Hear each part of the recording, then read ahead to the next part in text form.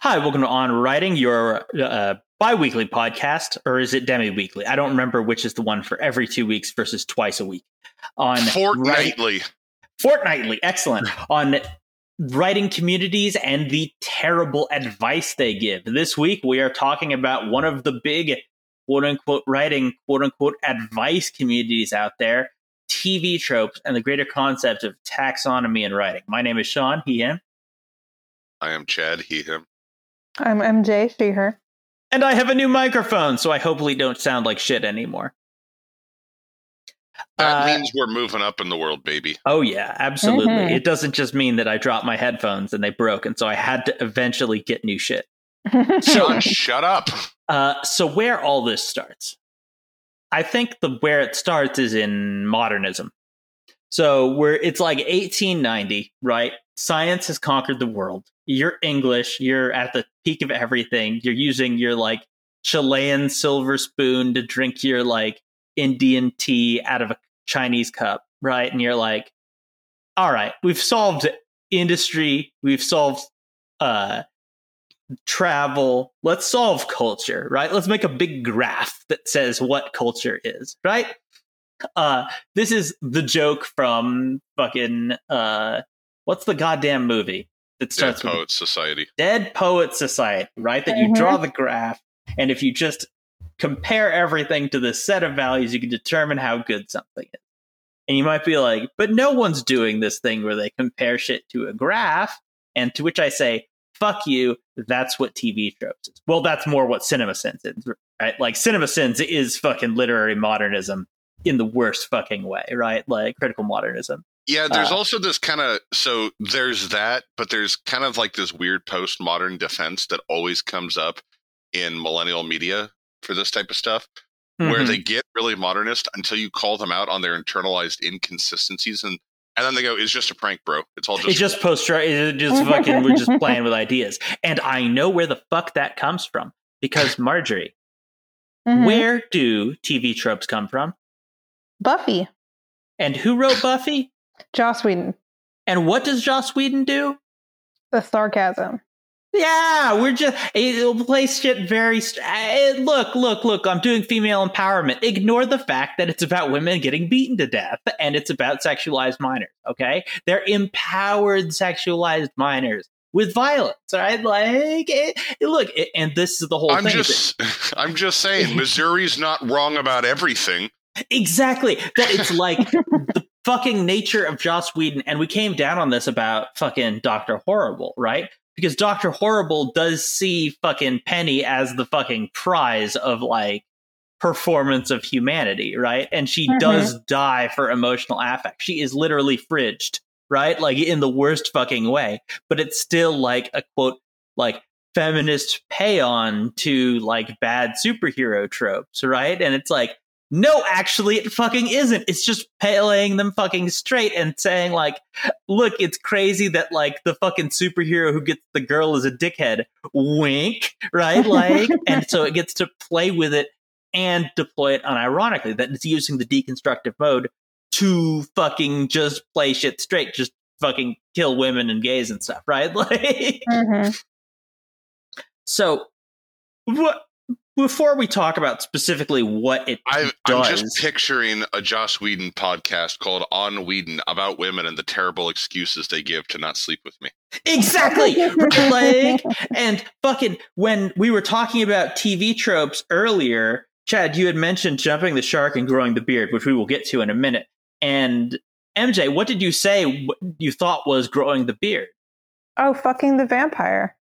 Yeah, that's the, like, you know what, we've got this metaphor for evil. What if we just sexualize this minor? I think that's probably a good idea, right? Like, what's really funny is that I don't have any experience with the Buffy the Vampire show because, and this is going to sound really weird, when I was a wee tot, like kindergarten, I used to be sent to this old woman's house who kind of had a small business daycare out of her house with her really big yard. So there'd be like 20, 30 kids of us running around. And she also stole my metal Optimus Prime. That really makes me angry. So she's got to be dead by now because she was old when I was in kindergarten. So I'll piss on her grave and then shovel the casket out to see if she was buried with my Optimus Prime. But one of the things that we would watch down in the den was the Buffy the Vampire Slayer movie. Mm-hmm. Now, you may be like, that's an awfully adult movie for, kindergartners and first graders. Well, it really isn't. The Buffy the Vampire Slayer movie has nothing to do with the show whatsoever. Mm-hmm. I have no idea why I'm sure there's an interesting story there, but I have no idea why Joss Whedon saw this incredibly over-the-top camp movie that's all about this. It's really about the silliness of vampire movies. It's almost a deconstruction. And then went, that's it. That and the ridiculous name Buffy is what we need to tell the iconic long-term vampire slaying chronicles. Mm-hmm. And so, like, in that era before you knew everything about a media from the internet, before you engaged it, I couldn't shake how shitty and campy the Buffy the Vampire Slayer movie was from my head. I was like, why would I watch a TV show about this? Mm. So, MJ, we need to clear up a bit of why we dislike Buffy in the long run, right? Okay. Because I think it was Spike, right? Yes, the Spike tries to rape Buffy and gets like a redemption arc and becomes a good guy despite the whole like rape situation thing. Mm-hmm. Because he's a cool vampire. So are you saying that basically Joss Whedon saw the end of Rocky IV and went, at last, if I can just apply this to a rape vampire, I can get my message across about why they should drop the restraining order on me? Right? Like 100%. Just this entire thing of whole like, fine, I grabbed her and she said no and had to kick me out of her trailer. But if I can change and you can change, people can change. Like, unironically, yes, right? Like, and this was also categorized by Joss, sexual misconduct to a lot of the talent, specifically the younger women talent on set of Buffy the Vampire, who were dropped from the show when they rejected his advances while he was married, right? Like, this is Joss being a piece of shit, right? Like, and using the fucking cast as like a stocked bait pond, right? Like, and we've talked about Joss Whedon's only mode being like affirmative deconstruction, right? That he's like, just kidding, and then just plays it fucking straight, right? There's this will also factor in later in the episode. There's this TV show called Succession, and it's the best TV show currently running right now. And there's this fantastic part where there's this leak for not Rupert Murdoch, and it's really pissed not Rupert Murdoch off a lot. And the guy who thinks he may have leaked it is trying to sniff out if he's going to be found out. And he asks his mentor, Tom, played by, I think his name is Matthew McFadden, fantastically. He goes, well, so like, what are they going to do? Are they going to like, how are they going to find the leak? And they're like, oh, I heard they put Ratfucker Sam on it. And he goes, well, okay, so Ratfucker Sam, like, is he nice? Tom looks at him and goes, are you asking about the moral character of a man named Ratfucker Sam? But then he goes, he is a fucking piece of fucking shit is what he is.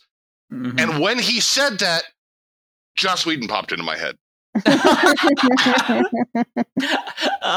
So let's talk about how we get from affirmative deconstruction to taxonomy, right? Because we must first define taxonomy. Taxonomy is the organization and classification of things, most often in biology, but often in any study of stuff. So, for instance, one of the most useful applications of taxonomy is the Dewey Decimal System, because you have, say, 1 million books, and you need a way to figure out where a book is, right? Like, I'm really glad Sean clarified that, because I thought taxonomy was that weird thing that my grandma did with the cat that she just couldn't accept. Yeah. And so we do taxonomy all the time, right? Because we say this is X and this is Y. And the things that are X have these certain characteristics and lack these certain characteristics, and Y, which is similar, might have this set of characteristics but lacks this other set of characteristics. Right? But then we go in and make an episode called Genre is Fake and undermine ourselves and start drinking. Exactly. But that's about how genre is a false taxonomy, right?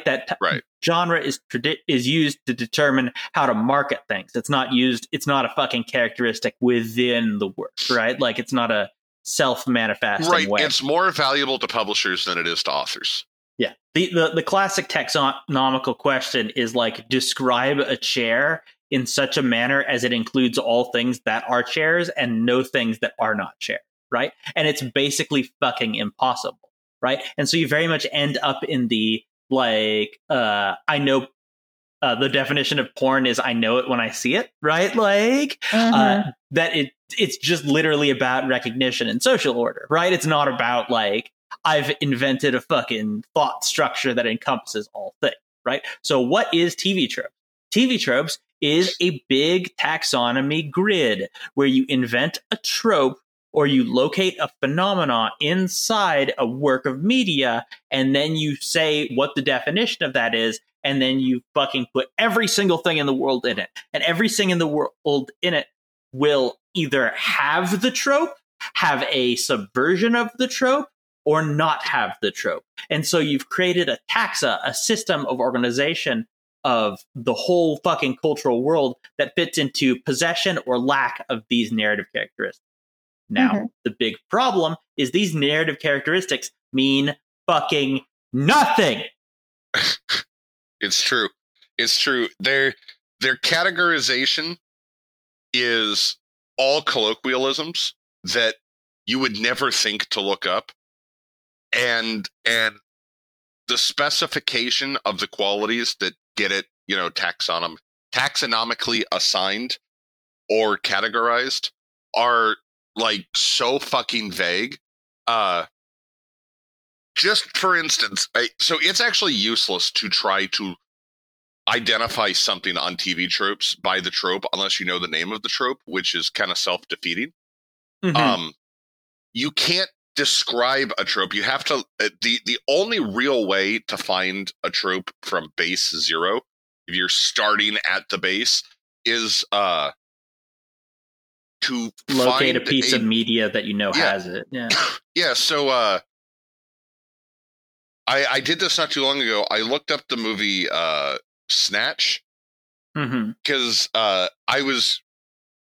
I felt that there are certain overlaps between the villain in that and Gibbs. And I was curious if TV tropes would have a series of tropes that applied to Gibbs. Well, like, the tropes in that amount to basically, like, character is villainous. Yeah, and I would also say that, like, that he would be talking about Bricktop in Snatch, right? Was kind of affably evil, fucking names to run away from really fast. I'm trying to think of just like the set of TV tropes things that would throw on him, right? Like, it's not really that much or that interesting. Yeah, and it's so reductive too. Like, it takes. I feel this has to be related to a broader point somewhere. But it creates this categorization and basically says, that's it. There's nothing more to read into here because you have it in a category now. This guy is just affable villain. There's nothing else here. And because he's affable villain, he's also like the Joker. And he's also like, hell, if you want to be a real fucking idiot, you can also say he's just like Michael Douglas in Falling Down, because he's kind of affable at times. He's like Emmett Selk in Final Fantasy XIV. Yeah. Meanwhile, it's like the only thing that these characters have in common is that they have above 9 on their charisma stat on their character sheet. I mean, I would also say the Judge in fucking Blood Meridian is also like weirdly affable. God, I'm trying to think of who else could fall in this category and be completely out of the way. Like Jareth from Labyrinth, right? Like, like you've got a whole heap of this shit, and the communication of antagonistic but kind of friendly doesn't inform you anything about the fucking character. Mhm. Right. And if you're a writer engaging with this database of jargon and local colloquialisms, it also doesn't equip you with any of like the critical thinking tools necessary in order to figure out how to construct a character of that ilk. So you look up Snatch and you go, I'd like to write a character like this.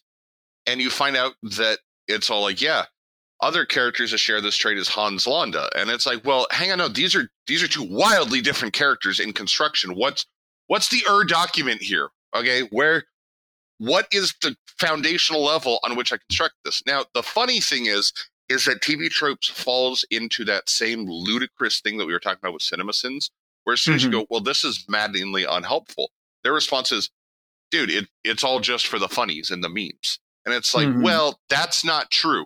That's not true. You are strangely quantum in your reaction, okay? Because if I didn't say that this is useless, and this happens all the time, if you don't lead with this is useless, they explain how useful it is. That it's a joke and it shouldn't be taken seriously is entirely a defense mechanism for its own lack of internal scrutiny.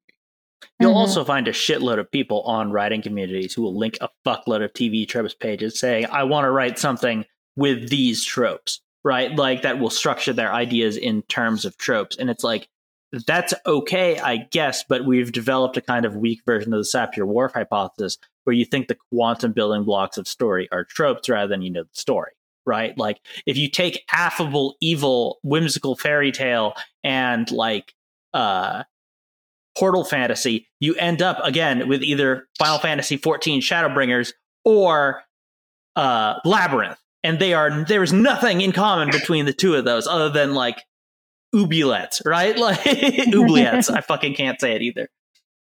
Yeah, here you go. And they always use also that disclaimer. It's weird because they're very fork-tongued about this. They have that disclaimer. Tropes aren't bad. We aren't criticizing. Everything uses tropes. It's all about how you use the tropes. And yet it's also largely a community about lambasting anybody that obviously leans into these tropes. So like it was lampshading, for instance, which what can you infer from the term lampshading? What the fuck could that possibly mean? And if you're not in touch with the colloquialisms and the lingo of TV tropes, you can come up with some good ideas about what lampshading could mean. Okay, this is why when we fucking find dinosaurs, we have to name them in Latin, okay? Yeah. So that we're all on the same fucking page. And apparently what we found out is, thanks to Latin, we know that the T-Rex has the coolest name, but apparently is not the biggest or the baddest dinosaur to have ever lived. Thanks, God Latin. damn it. But so here's a post from r/writing. My favorite writing source, TV Tropes, has a good point about using tropes. It isn't a bad thing. If you ever need approval from TV Tropes, we're past the touch grass point. Go find a place that sells coffee, sit down and just start talking to random people. Well, the other fucking thing about it is that like it's not a limited taxa, so anything you write will be a trope. Right? Like shit like that's totally fucking out there, like the older works of Go Nagai or like abstract cinema dell'arte or fucking even shit like non-narrative experiences like the robot that like cleans up after itself, right? Like these are all things that after they exist can have tropes describe them. Right? Because it's impossible to escape a fucking evolving taxonomy. You can fucking write something totally without tropes, and then it's going to be full of tropes because people will add your fucking thing to TV tropes, right? Like, it's inescapable. Right. And it's also weird because you kind of just have to ignore it. So somebody says, it doesn't matter if you know a trope, much less if you twist or invert it. It's something common. And that's it. It's unimportant. For the most part, I would say to hobbyist writers, young writers, new and emerging writers, Just ignore the idea that the word trope exists. Don't let it form a dialectical part of your writing. Because the word trope, especially in the context of TV tropes, exists almost as a marketing term for the TV tropes community. Mm-hmm. If you have decided that you want a character who fits into like the Darth Vader archetype, in fact, A, do it. B, focus on the word archetype, not trope. Especially because it's been an emergent thing over the past several years where people will, now that they're armed with this idea that tropes aren't inherently bad, it's just how fiction is made. You get people that go to TV tropes and Build-A-Bear their characters from it, but you're Build-A-Bearing it from like a horrifyingly non-academic, zero scrutinous, zero peer reviewing source. Mhm. There's no rigor in there at all, and like it depends upon itself so much. We talked about fucking the vampire / growing the beard versus jumping the shark, and it wants to do it all at once. So jumping the shark is a term of certain value because it's so ubiquitous. Everybody uses it, and they've been using it since the Fonz Happy jumped the days, shark. yeah. Mm-hmm.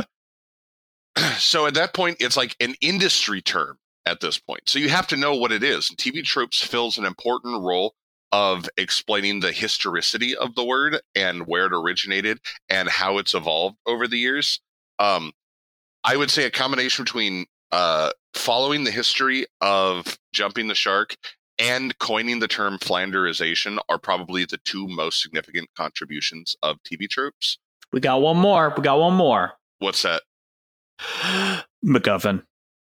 Okay, so listen to me, you little shits. MacGuffins don't functionally exist. MacGuffins don't real, not sane. Now, you may go, excuse me. Okay, I happen to know for a fact that the briefcase in Pulp Fiction is a MacGuffin. It is. Next question. Right?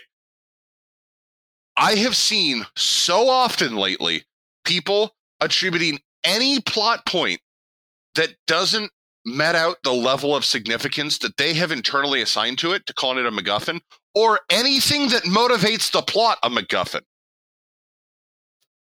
Why have you done this ridiculous thing?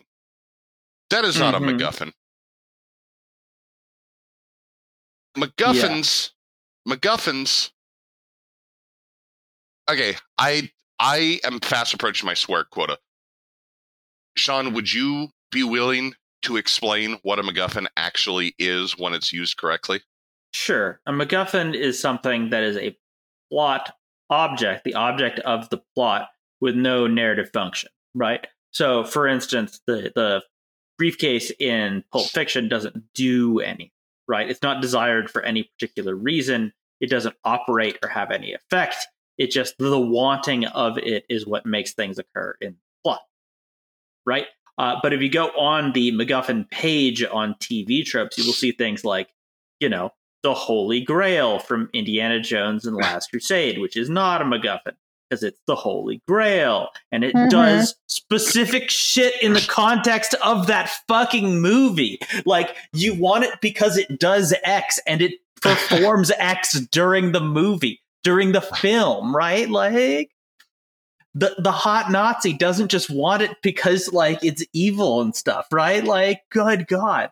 And the reason I'm loving the idea of some Nazis opening up a briefcase and going, "Is that what I think it is?" And that's it. Yeah.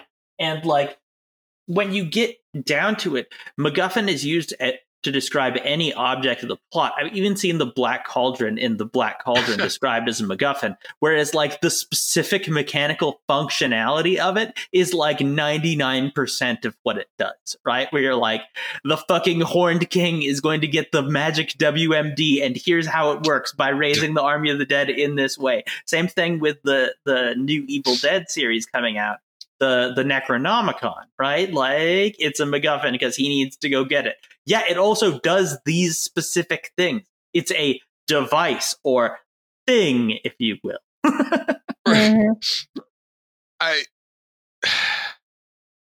It drives me fucking bananas And I think I know what Ground Zero is for misunderstanding MacGuffins, and it's a 90s era review of the 1977 Star Wars, where people referred to R2-D2 and possibly the Death Star plans as a MacGuffin, which is funny because I can see where the breakdown is, because it feels like it at first, but then it is aggressively not a MacGuffin. Mm-hmm. Right. So at no point in Pulp Fiction, with possibly the greatest MacGuffin of all time, at no point did anybody receive any value or identify what was in the briefcase, and they achieved no value from it, and they didn't even turn it in. Well, I guess there's kind of a scene in the background where somebody turns it in. But it doesn't do anything. It's not identified in any way. Everything is tangled up around the fact that characters want it to generate additional plots. Yeah. The plots are not about it. It's just kicking off the plots. Mm-hmm. R2-D2 and the Death Star plans turn out they do things, and they're really important. Mm-hmm. Yeah. They are like fully not a fucking MacGuffin because they have instrumental fucking facts about them, right? Like that we know their origin, and they're like the MacGuffin is resolved before the end and does explain the plot. Because it fucking says you got to go down this fucking tube, and once you're down the rectangular tube that they put guns in, like, then there'll be a little hole, and you got to shoot the photon torpedoes in the hole, and it'll make them go down because there's powerful photon suction around that hole. I know it says an exhaust vent, but it's actually an inzost vent, right? Like, yeah, and like that is fucking as specific and articulate to the plot as you can fucking get. But yeah, and it's funny because if you go into screenplay writing class equipped with TV Troop's definition of MacGuffin and all of its MacGuffin subtropes, the professor's going to listen to you, nod, and then write 0 on your paper. No MacGuffin, no winner. Neither side has the MacGuffin in the end. It's been destroyed, lost, or discovered to be fake. Like that at the very least is the closest you have so far to the concept of a MacGuffin, and yet that's not a MacGuffin. That's a plot. Mm-hmm. Same thing with like Artifact of Doom. If the object is itself is inherent, but at the same time can prove to be pure evil, which can result in insanity, death, or worse. That means it's a fucking device. Artifact of Hope. Demanding their head. A bounty is placed on a specific. Orders to cut off their head and return with it. I'm sorry. A character's fucking head is not a MacGuffin in any context, I would say. Right? Like, the fuck... Because it's always contextualized, and it has the fucking history of that character, right? Like, if a character's been dead for all eternity and they just want the head for abstract conceptual reasons, then sure, then yes. But if, like, it's a living character and someone wants them dead and or possessed, by definition, that's a plot. So, like, I think it also can't be a MacGuffin if it remains central to the plot once the plot has kicked off. Yeah, once you've got the fucking thing, then it's no longer a MacGuffin, right? Like, it's... right, like by this definition, this is part of the problem with having like no internalized vetting and not being able to reject things, is the fact that, like, by definition, by the rules imposed by TV tropes, Natalie Portman is a fucking MacGuffin in Leon the Professional.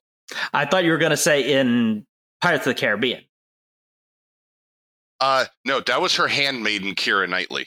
Oh, fuck, I get them fucked up all the time. Whatever. Yeah, so did Newt Gunray. Yeah, okay, I guess you're right. Both of them are fucking MacGuffins in that thing, right? Because it's like, we need her blood, Bootstrap Bill's blood to leaven the curse, right? Like, versus her being the fucking assassination, like, subject thing, right? Baby ninja in training. Yeah, and I think that it's worth going back to talking about things like jumping the shark, right? Because jumping the shark is used fucking entirely colloquially. Because what is jumping the shark? Jumping the shark is when the Fonz jumps over the shark, and that everyone's like, okay, anything they do is going to be less than that, because that's the most epic shit you've ever done ever, right? You can't do more epic shit. And the tone has now fundamentally changed. Yeah, right? it doesn't like, we can't. We can't go back to what it was before it jumped the shark. Yeah, it doesn't mean it's the point at which the series is ruined, right? Just that the point at which the series has outscaled itself. And so people talk about Marvel movies jumping the shark all the time, but they don't talk about Infinity Wars jumping the shark, right? Because that was the fucking actual shark jumping point, and they can't build back up to another one of those because they only get that once, right? Yeah, once you've undone the genocide of the universe through Time War, like that, I actually don't. Short of the Avengers have to kill God to overcome that. Yeah, like, and even then, I think that killing God is actually less stakes in the Marvel universe, right? You have to, because Stan Lee's already fucking dead, like in the ground, for real. So there's not a lot of mileage there. And so I've seen this specific and articulate criticism that such and such is a MacGuffin. You shouldn't have this MacGuffin, or like, I get it, you're looking for this MacGuffin, right? Like, and this kind of like is fundamentally not shop talk for writing, right? Using just naming tropes is not shop talk for writing. And we've talked about having internal language to talk about this stuff, because TV tropes is the opposite, right? We talk about the Sapir-Whorf hypothesis, that if you don't have a word for something, it's harder to think about that thing. And if you have a word for something, it's more easy to think about concepts in those lines, right? TV tropes creates a whole fucking language that's fucking useless. That's fucking dog shit. It doesn't matter that like Sasuke Uchiha is like the blue Oni to Naruto's red. It's not going to help you write Naruto, and it's not going to fucking help you write anything the fuck else, right? Like, it's inconceivably useless. Now, of course, as an exercise in fun categorization, just pure taxonomy, sure, but it never becomes that. It always fucking expands out and contaminates these things, because people with a little bit of knowledge about something go full fucking Dunning-Kruger on it, that think because they understand the taxonomy of the elements of the work, not the work itself, they understand something about the work, and worse yet, they understand something about writing in general, because they can identify a trope in a work, which again, every work is full of tropes. If you show me fucking, I can write 3 new trope pages for most noble animal and then find common examples throughout fucking other works, right? Like, it's uncomplicated to do this thing, and it does not require any motherfucking critical thing. No, and that sounds problematic for a number of reasons. Yeah. And I think the thing that I want to say that's kind of funny, but it is the fucking true thing, is that there's one thing where taxonomy replaces critical thinking, and it's racism. Racism is literally, by definition, taxonomy replacing fucking critical. So, like, don't be fucking racist. Don't believe in your fucking magical taxonomy rather than recognizing shit one by one. Am I saying if you read TV tropes, you're racist? I mean, kind of, but no, I'm kidding. Like, I think Joss Whedon is, considering there's like, I don't know, maybe 3 black characters in all his work, right? Like, and they're always like, they always have that TV tropes page about them. So it's funny because I will never jump on the representation that occurs inside of a writer's work to determine what their actual views are on that type of thing. However, if you told me that Joss Whedon says "ew" when like a black dude is serving him at a restaurant, I totally believe it. Just like belief, just like 105%. Yeah.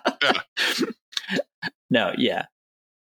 So, MJ, I think you want to come into this conversation a little bit, or I want to bring you into it, because like, there's no fucking, like, taxonomy doesn't fucking exist in like the pedagogy of writing, right? There's no part at which you like identify tropes, right? You have like writing with specific devices on themes, but you never like write a red Oni, blue Oni story, right? No, I mean, I think in academia, the word tropes does exist, and it usually describes conventions, or like not, and it's not used just for genre fiction that has like formulaic things. It's also just used within, like, this is the convention of love poetry that you can, the moon shows up. This is like a standard thing that people do. And I think knowing like historically in writing what moves have been done, like I really like talking about like Shakespeare's sources, like where Shakespeare got most of his ideas for his plays, or what which source like he was using of the variety of mythology about different things or whatever. And so knowing like the template of the story of, Antony and Cleopatra, for instance, like there is a template that exists and you get to do shit within that world. And that's like a good writing exercise, but that's not just the convention. That's like the storytelling, and that's the conflict. That's the character. That's like, it's much more complex. Mm-hmm. This is definitely where Sean and I become start to butt heads because he can smell filthy modernism on me. I'm a strong believer in the idea that you can be as post-structuralist and death of the author as you want. You can be as postmodernist as you want. You can adopt Warhammer terms and say, I believe in the literary school of seizing the initiative. Whatever you want to do, you go for it. But when you're constructing something, you need to rely on devices, tools. You do not just go Ark Survival Evolved out there and like pick up a rock and punch a tree with it. Yeah, and I think that fucking postmodernism, post-structuralism, they subscribe to this like very heavily because they say that art's not like a fucking process of like inspiration and transcription, right? But like that it is constructed of all these devices, and that's why the primary mode of like post-structuralism and postmodernism is deconstruction, right? Now, people don't fucking understand what a deconstruction is because they say shit like Nier Automata is a deconstruction. Nier Automata is not a fucking deconstruction, right? It's like the video gameiest video game to ever fucking live, right? Like it loves its game abstractions. It does not be like Nier Gestalt was like, hey, isn't it fucking crazy the way video games are, right? That was a deconstruction. This one where it like, holy shit, video games, not a deconstruction. Right. And this is important because you have to fucking construct something before you can deconstruct it. Right. And if Nier Automata's whole thesis is that the importance of playing video games is playing video games, it's not like fucking rendering down the bits into its component like gelatin and fat and blood and like pointing out the absurdity that all of these things make a horse at the end of the day. Right. Yeah, and it's also not Spec Ops: The Line. It's also not Spec Ops: The Line, right? Like normal deconstruction is at its worst. Like normally you would do X, but now we're pointing out that X is pretty dumb, huh? And like that's not very effective as far as deconstruction goes, right? Like well, it's kind of like how parody with malice has very little value to me. Obviously, with certain key exceptions of like Jonathan Swift-esque satire in the face of failing other options and attempting to make somebody look at something a certain way. But I got to tell you, when you're making now that he's going to die in prison, if you make a parody of Harvey Weinstein, there's like nothing inherently bold about what you're doing. It was bold when Seth MacFarlane called him out at the Oscars. And Harvey Weinstein could have gone to war with him. Mm-hmm. It's not bold to go, look, I made a fat, ugly slob that nobody likes that wants to Jabba the Hutt it up all over women now. And it's like, okay, well, that's what we all think of him anyway. Mm-hmm. Mm-hmm. Parody, on the inverse, there's Hail Caesar by the Coen brothers, which is a fantastic example of parody with affection, while acknowledging absurdity. And Hail Caesar is a film that's basically all about how fucking zany late 50s, early 1960s Hollywood was. Mm-hmm. And going, yes, it was absurd and it was weird, but we grew up on it and we loved it. Mm-hmm. That tends to take a little more effort because just being negative about something isn't that hard. Watch, I don't like the way that Sean is shit talking Vermintides in Total War 3. Boom, easy.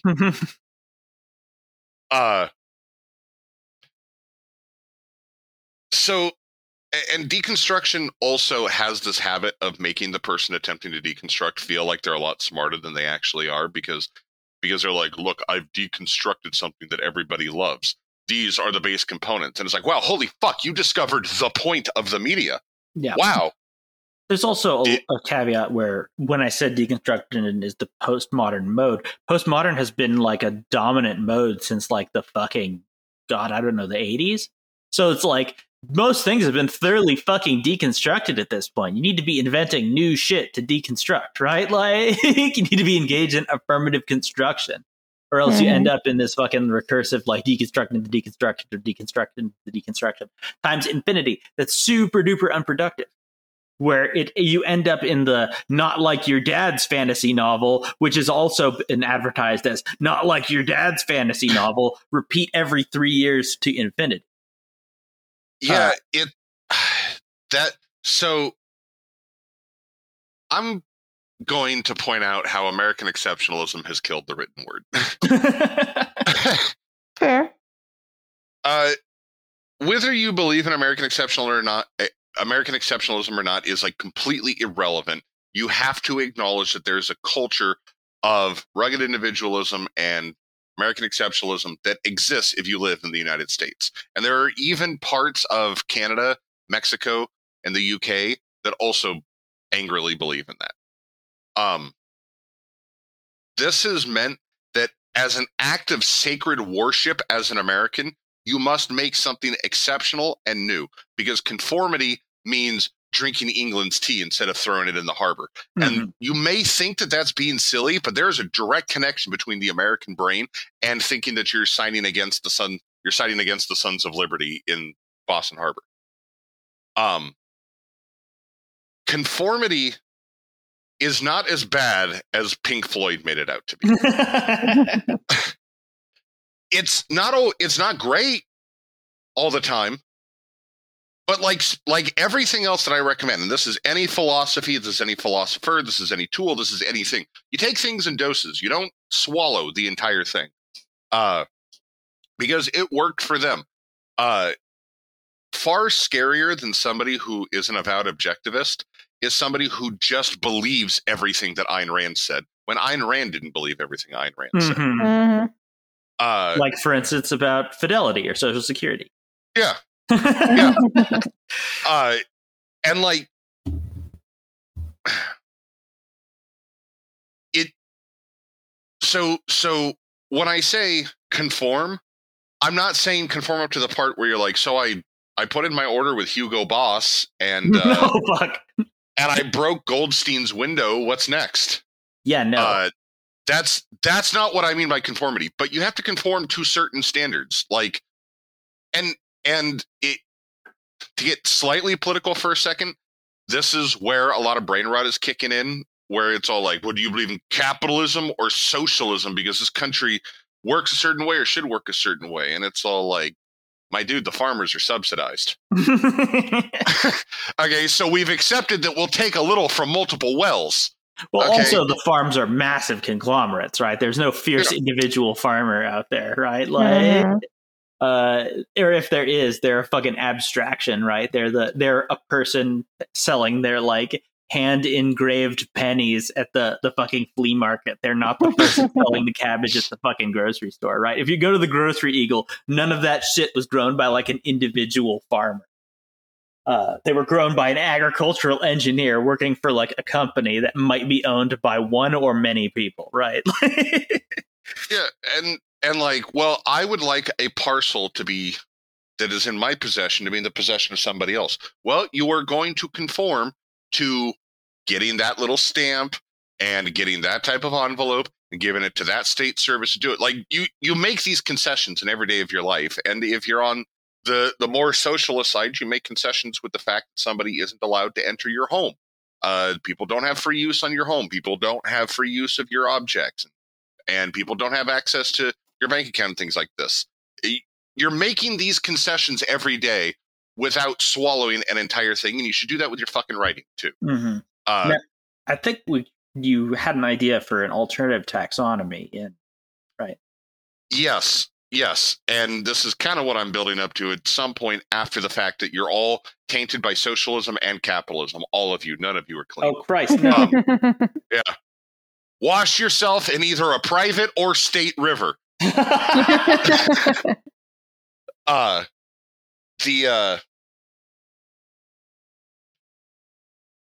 It goes into conformity because you're accepting the people before you have built things that have value, right? And that maybe they were onto something, and that with every single creation that we make, we're standing on the shoulders of giants. And you need to not let that ticking American exceptionalism in your brain that you think, I have to do something so different, because novelty itself doesn't have intrinsic value. Novelty has value, but not intrinsic value. You'll hear me say this a lot on this podcast, of no intrinsic value. Meaning, I think that there's something that's worth throwing out here, and that's that it's not just American exceptionalism, right? That like almost every culture has a premise of hashtag not like the old shit, not your dad's whatever, right? Like, with the exception of certain kinds of cultural organizations. So, for instance, like sermon writing, right, doesn't necessarily aspire to novelty. But even then, you'll see it in a lot of like telepastors have a lot of like, well, this isn't your grandma's Jesus, right? Like that they'll which is funny, bring that. I didn't think he was changing that much. Yeah, I thought he kind of the whole point. He figured out his shit, and then he did his shit, right? Like You always die for your sins every time. yeah, always be dying for sins, right? Like the past imperfect or whatever, right? Because when I pictured this ain't your grandma's Jesus, I'm picturing that like he fucking high-fived Peter after he cut that fucking dude's ear off. Yeah. Right? He maybe teabagged the temple guard. He pulled fucking mad air off the Temple Mount, right? Like Yeah, exactly. He ran off This with Mary is Jesus. Magdalene to Vegas. It was fine. Yeah, dude. Yeah, this is Jesus. Extreme. Yeah. And this is obviously a fucking joke in everything from like Simpsons to Family Guy to like various fucking like pretty lowbrow, like not difficult comedy, because it's a fucking easy joke to make. And yet it's a fucking unironic thing that people say a lot, right?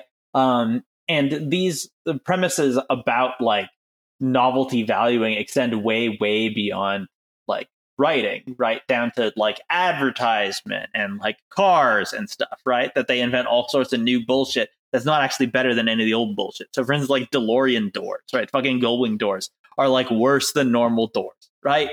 For a whole lot of reasons. And yet they're like, that's fucking novel. I love that shit, right? Like, and this also just goes to kind of like, well, isn't that funny about the DeLorean? Is that individually those doors have no value, only their association with Back to the Future has value. Yeah, but then took people a put them on new like thing- a fucking Tesla or whatever, right? It took a new thing mocking them to add value to a novelty. Yeah, before Back to the Future, the DeLorean was like a comic piece of shit that everyone's like, this fucking sucks, bro, right? And that Doc Brown making a DeLorean into a fucking time machine was funny because it would be like someone making a piece of shit car now into a DeLorean, right? Like, I mean, into a time machine, right? And so when we say don't privilege novelty, just don't fucking privilege novelty. If your fucking work is a huge fucking ripoff of something, or is like a barely filed the serial numbers off fanfic, that yeah, fucking get some novelty, have an original idea yourself. But like your original idea doesn't have to be that like Naruto and Sasuke are like dragons now, right? Like that doesn't happen. Right. Well, and there's a novelty creep that happens in Western media that is so fucking frustrating, where people write themselves out of good stories because they're like, ooh, but a story has those things in it. And it's like, well, all stories have all things in it. And the reason I kind of beat up on the West about this is because Japan and China both approach this very differently, where Japan emphasizes mastery of skills and repetition, and then attempting to apply novelty to mastered skills and concepts. And China just straight up fucking deifies emulation. This, this was the cornerstone to how a man was almost sold, what's his name's harmonica. Yeah, the fucking art thing, right? And that dude was unironically a hugely talented painter in that art heist thing, right? Yeah. Where he was faking ironically, like modernist paintings, right? Like Rothko specifically, I believe. Yeah. He was really good at it. Yeah, it was a Chinese guy in a shed who would just paint Rothkos all day going, this is the easiest fucking shit I've ever done in my entire life. And he could do them so well that it fooled Rothko's son. Now, I'm going to take the potentially unpopular opinion here and say that Rothko fucking sucked. I fucking like. Okay, it led to a specific joke. Have you seen Knives Out, Glass Onion? Mm-mm. He's got a Rothko upside down. And if you're a fucking big modern art nerd, you can be like, that's fucking upside down. And like when we were watching it, I was like, and say that fucking, he's got the fucking Rothko upside down. And I looked it up and yep, he was fucking got it upside down, right? Like, so there is an identifiable qualia of Rothko. Well, no, sure. I think that Rothko deeply appeals to exactly the type of people the CIA wanted Rothko to appeal to. I don't disagree.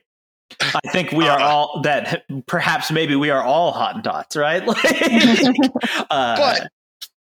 But this was able. Part of the reason they got a Chinese national to come in and do this from his shed is because there's an idea that novelty doesn't have as much value as recreation. Mm-hmm. And novelty does have a certain amount of valence in Chinese culture, but it also has there's also a privileging of historicity, right? Of continuity. That I think that's what's absent, because it's not like they don't value novelty, but that they also value this other thing, right? Like, and that's why this other thing is missing. And that's why I try to scoop from both personally, right? Like, hey, there actually is skill in being able to write precisely like F. Scott Fitzgerald. Mm-hmm. And once you've mastered that, there's skill in doing something new with Fitzgerald's voice that he never thought to do. But don't write yourself into a corner because you're so obsessed with going, well, okay, but here's the thing. Blade Runner had somebody that didn't want to die. Oh, wow, man, you have just, if that's your line, you have fucked your ability to write anything, haven't you? With Mass Effect 3 obviously being like the greatest horror to ever come out of video games, where somebody both simultaneously wanted to do something novel and derivative and didn't realize that the best part is that Mass Effect 3's ghastly ending was a consequence of a producer who had just watched the obscure niche film 2001: A Space Odyssey and thought he was going to pull a fast one on everybody by creating a novel concept of this little known film by an unknown director called like Stan Kubrick or something. But what he didn't realize is that he also dropped the football and just recreated fucking Matrix 3. So, like, he plagiarized unknowingly to create something that was too novel. Mm-hmm. In part because he was scared of seeming derivative from his own IP. Holy shit, Casey. Holy shit. Now, Sean was talking about my internalized taxonomy, and I'll admit that I don't have, like, a website where you can go to look at my taxonomy, but the way that I approach the craft of writing comes from a series of relatively categorized tools and methods of how a story is constructed. The one that's had Sean hung up lately is a term that I use to describe what's they would call it a trope. I call it a device. It's called I call it a pulley. What functionally is a pulley, Sean? A pulley is a system by which linear motion is translated to another direction or the same direction through a series that reduces the weight on the final thing by changing the vectors to apply to fixed or moving apparatuses in space. Yes, I was transfixed on the pulley in Jurassic Park when Gennaro is trying to go into the cave to talk about Hammond not being there, and Alan wants to come, but in the back there's some dude pulling some water up with a pulley, and I'm like, that is so fucking cool. It's weird how impressed I was by physical science at that age in a movie about dinosaurs. Mm-hmm. But I digress. A pulley in a piece of writing is something where its existence is meant to shift the weight, redistribute the weight, so that you don't have to put in the same amount of effort in order to achieve a certain success.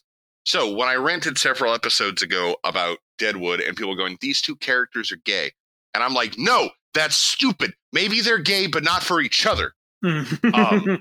It's because you are attempting to substitute doing the work by implementing a pulley to do the work for you. Now, sometimes you need a pulley. Sometimes you need to put something in whose entire job is to just make something go right now, so that, because your editor went, I talked to you about this. 90,000 words. 90,000 words is what this is going to be. This 250,000 word shit, get some pulleys in there. But you have to be aware of if too much of your story writing is being hoisted by a pulley. If you're relying on and okay, so why are the two men being gay a pulley? Because by simply saying that these are two men in love, you now know why he's sad when one of them dies. It just cleans house of everything else. You don't have to put in any work to describe intimacy. You don't have to engage the reader in any way. It's kind of like a mechanical show don't tell situation. But getting a little more into the nuance, because show don't tell feels a little too much like TV tropes. Unfortunately, one day, eventually, the pulley itself will become used like jumping the shark or growing the beard or a TV trope itself. But be aware of that when you're creating something. Find out, I talked to Sean once. I write about lesbian characters relatively frequently, and that's kind of a pulley mechanism. The reason I write about lesbians sounds like, oh, fucking dude just loves the lesbians. No, it's because it's actually a really simple, quick shorthand that allows two characters to be in an intimate relationship where I don't have to spend any time explaining power dynamics. I mean, over here, MJ and I can both say, like, we just like lesbians, dude. That's like what we're here for, right? Like, true. I don't like anything except writing. So and city builders, right? Because they facilitate writing. Yeah, okay, that's true. Right, so that's power dynamic is another important thing to keep in mind when you're designing taxonomies, or when you're writing, it's a categorization to keep in mind when you're writing, because power structures and power dynamics, not in the political way, in the actual way of how it's adding weight to your story, affects the way that your story is ultimately molded and will consume words. When a badass woman and a badass woman are together, there's no question of where one stands in society. There's no question of, like, could one just beat the absolute shit out of the other? And that's why they're there. And these questions exist in the backs of fucking readers' minds. And that's why I was like, haha, shortcut right through the lesbians. Yeah. Now none of these questions are there. They're just there because they like each other. And one of them's a pirate. And the other one's a bounty hunter, who is also a pirate. And none of this is like one of those weird Tumblr criticisms of, like, the heterosexual relationship is actually the most predatory. It's that sometimes you have to put in a little more work in order to, like, justify it. And if you don't think that that's true, they spent like 2 whole movies going, okay, here's why it's okay that Han Solo and Princess Leia are gonna fuck. Yeah. And it's funny because it's not just Han Solo that they had to explain. They had to explain why he's not kidnapping her and why she actually has agency. They had to explain why she's not using her money in order to lure this guy in that has a lot of bad debts, right? If you look at it in that way, you realize how much work actually has to be gone into achieving the basis of just having a relationship where both characters have equity in the relationship with each other, including the imagination that Leia must end up with someone, and so we have to flag down one with incest, right? Like, just throw a flag on that play, right? It's really funny because I swear I'm more defensive of my characters than I am of, like, demographics. Which you can decide if I'm evil for that. I don't care. I'm not a congressman. Okay. But, like, I give a shit about, like, how I design my characters and whatnot. And I hate that notion of, like, the woman is the prize that has to be won, because every single character, every single character, you can fucking get down there into the meat and potatoes, and there is so much you can scrape out of a character for utility and to better service your story and to make something beautiful. And if not just the dehumanization aspect, because, okay, I don't necessarily agree that somebody's going to read a book where somebody got a woman as a prize and went, wow, women shouldn't vote, right? Like, I don't think it works like that. But I do think that your work fucking sucks when your characters aren't people. Which fortunately helps me in my politics, because, like, how do you think about, like, gays getting married? Like, I don't fucking care. Let the people do what the people are. Fuck off, I'm writing. I mean, I think the premise for that one is like, I don't know, is the government making the document or the church? Okay, the government is. Then I think the fucking government should do whatever the fuck people ask it to do, right? Yeah, I know. At its most absolute basic, without getting to all of like the Proposition 8 fucking arguments. Yeah. But like at its core, so TV tropes robs you of the depth of your characters by resigning them into a series of, as Sean put it, like quasi-racist categorizations where something can't exist outside of the definition that a joking website that doesn't know what a MacGuffin is assigned attributes and qualities to it. And that's fucking stupid when you can God, I hate to keep going back to Most Noble Animal, but it's the most recent thing that I wrote. Novelty exists in the character Eamon while relying on base concepts. It starts with him lying to his wife about gambling. Mm-hmm. Mm-hmm. If you rely on TV tropes, I have created a character who can only go one way, which is that like he's a degenerate gambler that's tearing his family apart. Where the novelty kicks in and allows him to be his own character is that his wife never even asked him to stop fucking gambling. Mm-hmm. Mm-hmm. And now his wife is like incredibly confused why he lies about it or why he promises it when she didn't ask, and then breaks the promise she never asked him to make in the first place, which allows concepts, dilemmas, and conflicts to evolve. Yeah. Which goes back to the final thesis that I always make, which is always be on the lookout for conflicts. Always. And use every tool, every mechanism, every pulley to create rich conflicts. And throw more lesbians in. And apparently just 40 cc of lesbians fixes everything. Yeah, now we're back to go read Gideon the Ninth, right? Like, yeah. I mean, you can always throw in some haunted house bisexuals. I'm just saying, there's cottagecore lesbians. There's a lot of them. We're also out here. The you say haunted house bisexuals. bisexuals, but you haven't fucking read Gideon the Ninth. Have you fucking looked at the cover of Gideon the Ninth? Right? Like, how do you feel, before we check out here, I'm curious, Sean, how you feel about the weight of the opening lines, where it says, like, she shoved in her rations, her clothes, and her dirty magazines. Yeah, fuck yeah. That is to use the TV tropes mode, that's her establishing character moment. That's her vibe, right? Like, that she's a fucking, like, she has absolutely no focus in life. Right? Like, and the things she values aren't the things she values at all, right? Like, with the exception of sword. The sword is what she values. That she's like a survivalist and a hardcore escapee who's planning this. Never mind. Wait. Andy Dufresne, leave the poster up, you idiot, right? Like, and that's what Gideon is. So, yes, I think this has been an episode. Use pulleys, write lesbians, read Gideon. Next week. Don't read TV tropes. Don't read TV tropes. Only read TV tropes if you're trying to remember some fucking like YA book that you think was part of a series, and then it'll always turn out to be Animorphs. It's always Animorphs. Yeah. Well, it's also great because ChatGPT is going to replace TV tropes to a certain degree, because TV tropes, like, biggest failing is that there is no way to like index search it for something. As we talked about, you like have to go to Snatch and reverse engineer it. Mm-hmm. Whereas we're finally getting AI, and this is going to be so helpful to writers.